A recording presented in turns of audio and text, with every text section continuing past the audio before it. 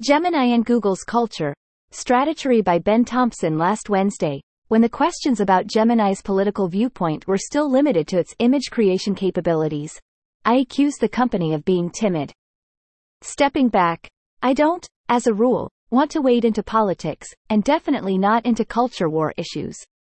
At some point, though, you just have to state plainly this is ridiculous. Google specifically, and tech companies broadly, have long been sensitive to accusations of bias that has extended to image generation, and I can understand the sentiment in terms of depicting theoretical scenarios. At the same time, many of these images are about actual history. I'm reminded of George Orwell in 1984. Greater than every record has been destroyed or falsified, every book has been rewritten. Greater than every picture has been repainted. Every statue and street and building has greater than been renamed. Every date has been altered. And that process is continuing. Greater than day by day and minute by minute. History has stopped. Nothing exists except greater than an endless present in which the party is always right. I know, of course, greater than that the past is falsified. But would never be possible for me to prove greater than it, even when I did the falsification myself. After the thing is done, no greater than evidence ever remains. The only evidence is inside my own mind, and I don't greater than know with any certainty that any other human being shares my memories. Even if you don't want to go so far as to invoke the political implications of Orwell's book, the most generous interpretation of Google's over-aggressive RLHF of their models is that they are scared of being criticized. That, though, is just as bad. Google is blatantly sacrificing its mission to organize the world's information and make it universally accessible and useful by creating entirely new realities because it's scared of some bad press. Moreover, there are implications for business. Google has the models and the infrastructure, but winning in AI given their business model challenges will require boldness. This shameful willingness to change the world's information in an attempt to avoid criticism reeks, in the best-case scenario, of abject timidity. If timidity were the motivation, then it's safe to say that the company's approach with Gemini has completely backfired. While Google turned off Gemini's image generation capabilities, its text generation is just as absurd. That is just one example of many.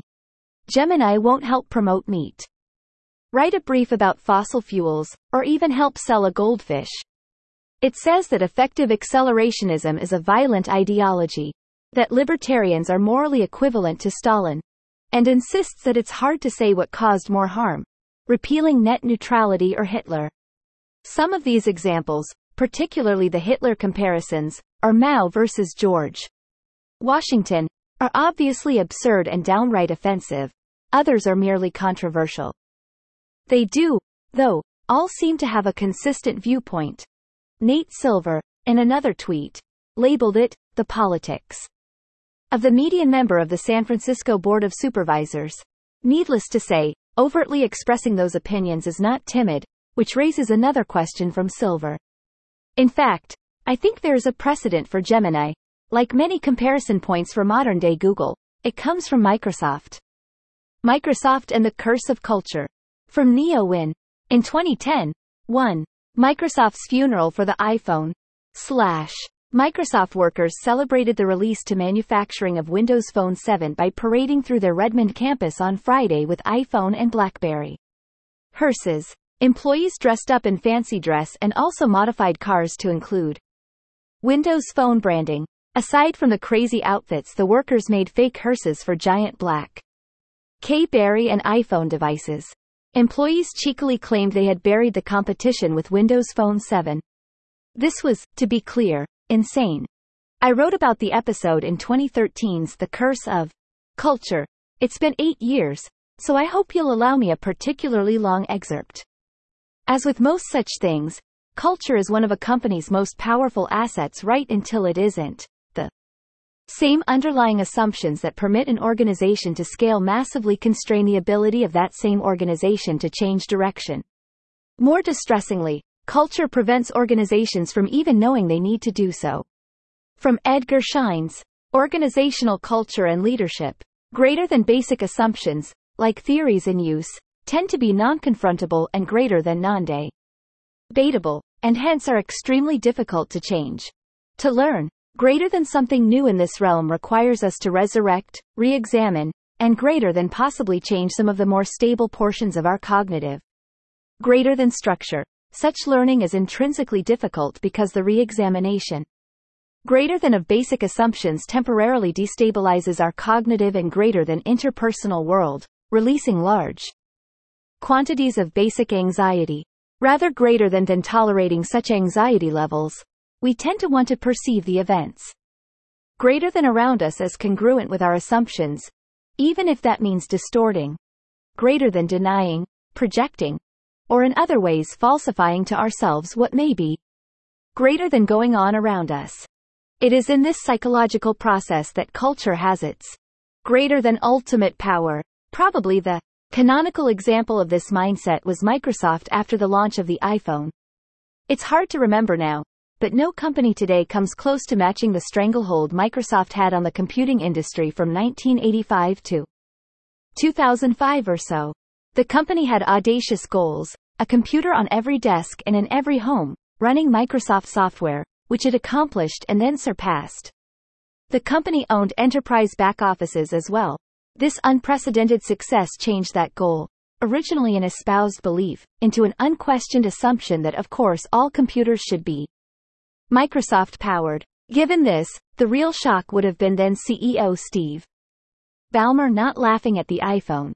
A year and a half later, Microsoft realized that Windows Mobile, their current phone OS, was not competitive with the iPhone and work began on what became Windows Phone. Still, unacknowledged cultural assumptions remained. 1. That Microsoft had the time to bring to bear its unmatched resources to make something that might be worse at the beginning but inevitably superior over time.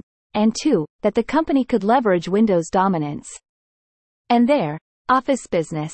Both assumptions had become cemented in Microsoft's victory in the browser wars and their slow-motion takeover of corporate data centers.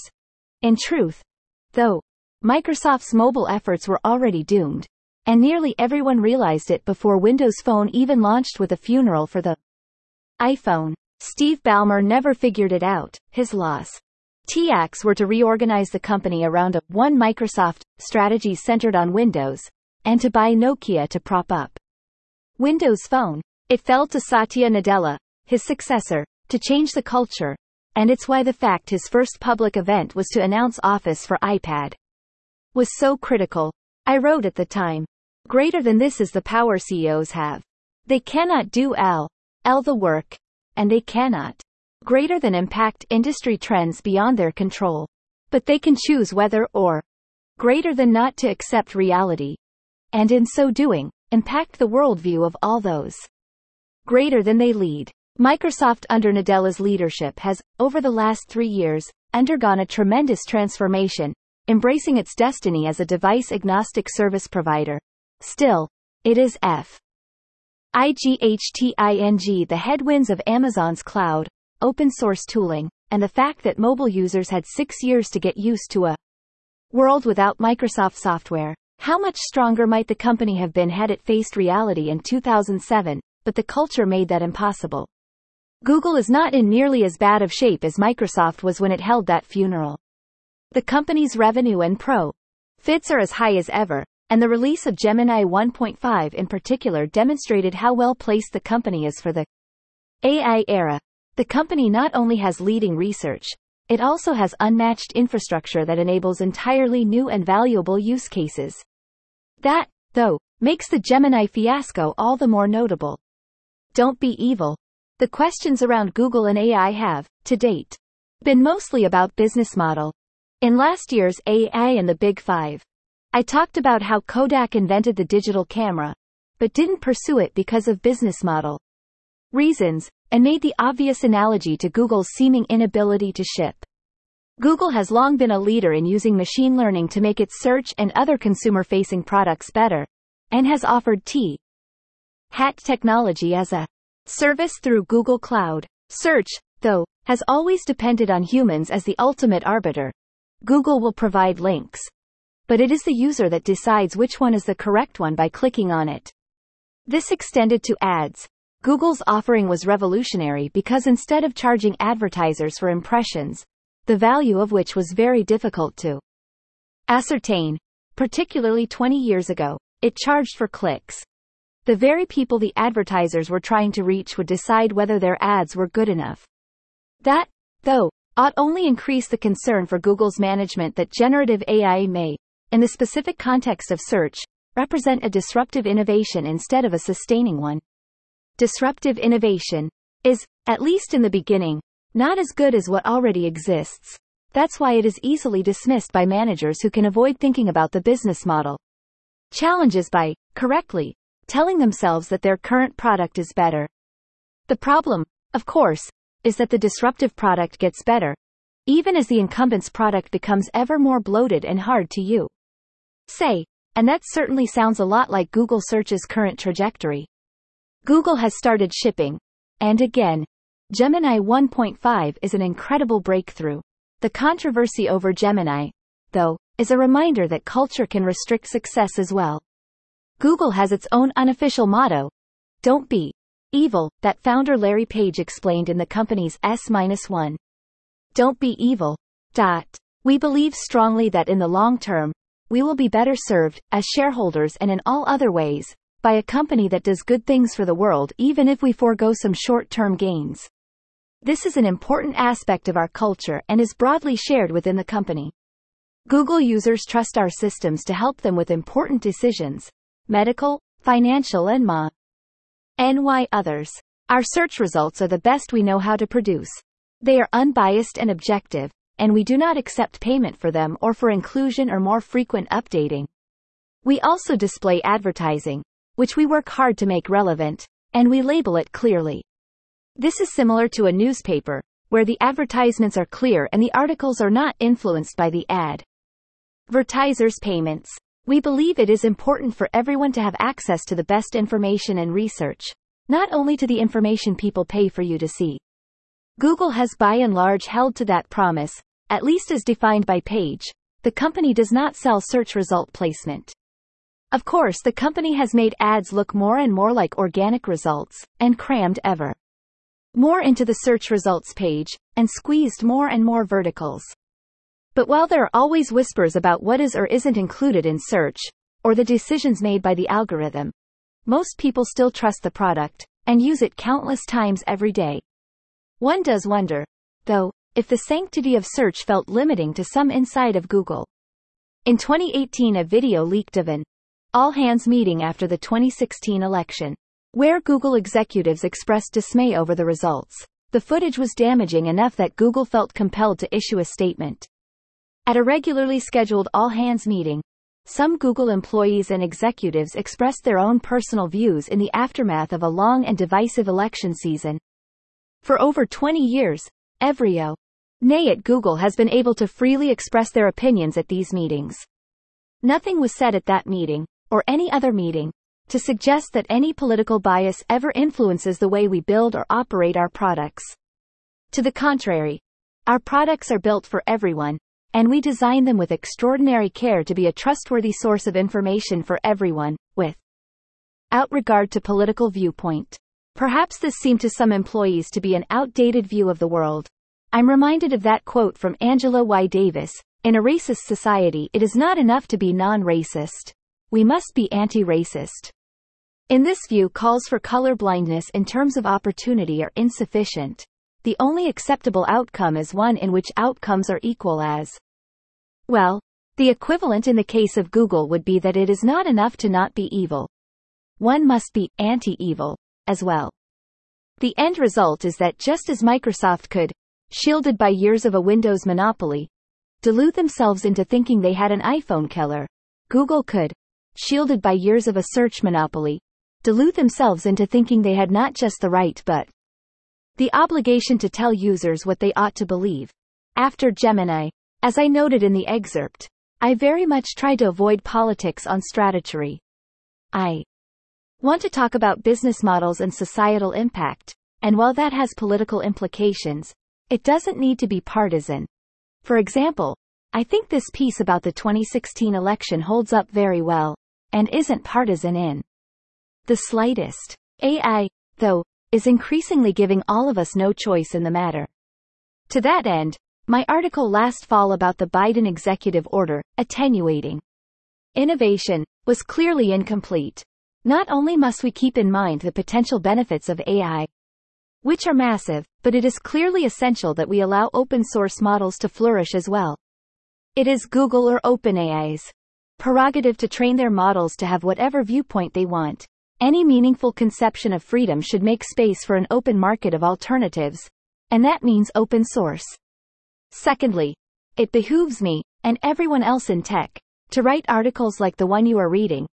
The politics of the median member of the San Francisco Board of Supervisors has had by far the loudest voice in tech because most people just want to build cool new things, or write about them, without being fired or yelled at on social media. This does, though, give the perception that tech is out of touch, or actively authoritarian. I don't think that's true. But those of us who don't want to tell everyone else what to think, do, paradoxically, need to say so. The biggest question of all, though, is Google. Again, this is a company that should dominate AI, thanks to their research and their infrastructure. The biggest obstacle, though, above and beyond business model, is clearly culture. To that end, the nicest thing you can say about Google's management is to assume that they, like me and everyone else, just want to build products and not be yelled at. That, though, is not leadership. Shine writes, when we examine culture and leadership closely, we see that they are two sides of the same coin. Neither can really be understood by itself. On the one hand, cultural norms define how a given nation or organizations will define leadership, who will get promoted, who will get the attention of followers. On the other hand, it can be argued that the only thing of real importance that leaders do is to create and manage culture, that the unique talent of leaders is their ability to understand and work with culture, and that it is an ultimate act of leadership to destroy culture when it is viewed as dysfunctional. That is exactly what Nadella did at Microsoft. I recounted in the end of Windows how Nadella changed the company's relationship to Windows, unlocking the astronomical growth that has happened under his watch, including the company's position in AI. Google, quite clearly, needs a similar transformation. The point of the company ought not be to tell users what to think, but to help them make important decisions, as Page once promised. That means, first and foremost, excising the company of employees attracted to Google's power and its potential to help them execute their political program, and return decision-making to those who actually want to make a good product. That, by extension, must mean removing those who let the former run amok, up to and including CEO Sundar Pichai. The stakes, for Google specifically and society broadly, are too high to simply keep one's head down and hope that the San Francisco Board of Supervisors magically comes to its senses.